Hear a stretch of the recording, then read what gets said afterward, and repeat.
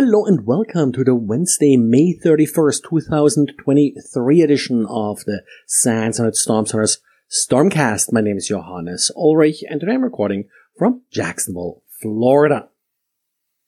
Well, just a couple days after the last one, we got another diary from Brad. This time it's about Modi Loader, also known as DBAT Loader.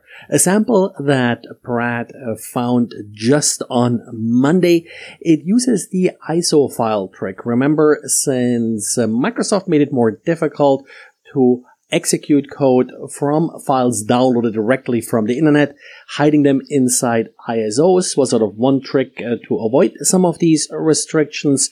We have a simple executable that then also uses OneDrive to communicate, a cloud service that of course is less likely going to raise suspicion, in particular in a Microsoft network. In the end, the victim ends up with Remco's RAD, the well-known remote admin tool, of course, the malicious type of remote admin that you're going to invite in your network. More details, packet captures, samples, and everything you need to follow Brad along as he analyzes the file can be found in links in the diary. And Microsoft published a blog post with details regarding a vulnerability that Apple recently patched, CVE 2023-32369. This vulnerability allows bypassing SIP, the System Integrity Protection. SIP is important because it does prevent attackers from altering system binaries, and the only way to officially bypass SIP is to disable it if you're booting the system into maintenance mode, which of course not only requires physical access, but also requires access to an administrator password.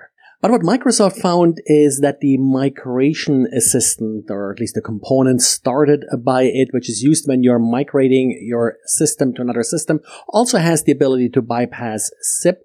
And it can actually spawn Bash and Perl, which are interpreters that you can then use to execute arbitrary code. And this is kind of what Microsoft used here to exploit this, and that led to the vulnerability. They also managed to start that component without actually having to start the full migration assistant, which again would require the user to reboot the system and log in, which of course requires a password that an attacker doesn't necessarily have and couldn't be done remotely, but they were able to use this vulnerability to completely disable SIP remotely. Again, this has been patched by Apple in the recent update on May 18th, so one more reason to actually get that patched.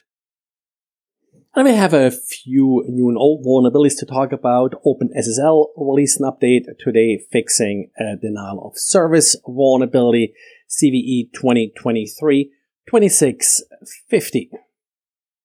And Barracuda did release details regarding the vulnerability patch last week, CVE 2023-2868.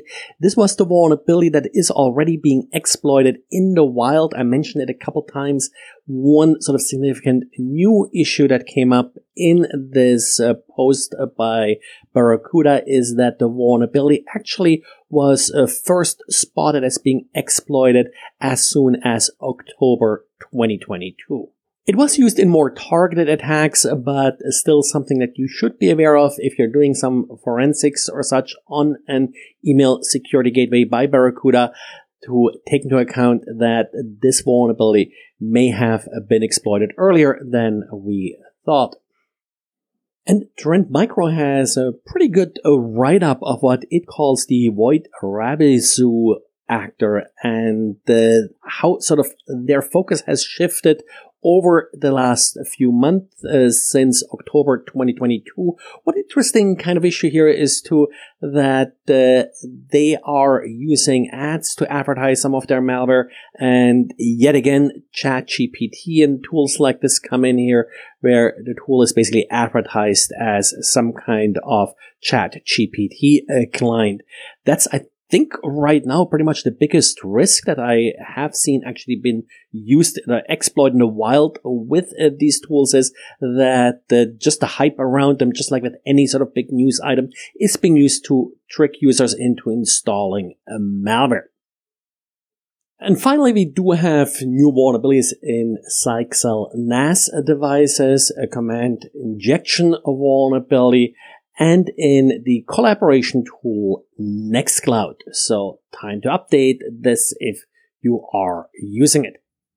Well, that's it for today. Thanks for listening. And by the way, there was a nice sort of Wait Just an InfoSec podcast today with Ed Scotus and Betsy Marchand from sans.edu talking a little bit about the college. So if you're interested, take a look. I'll add a link to the show notes.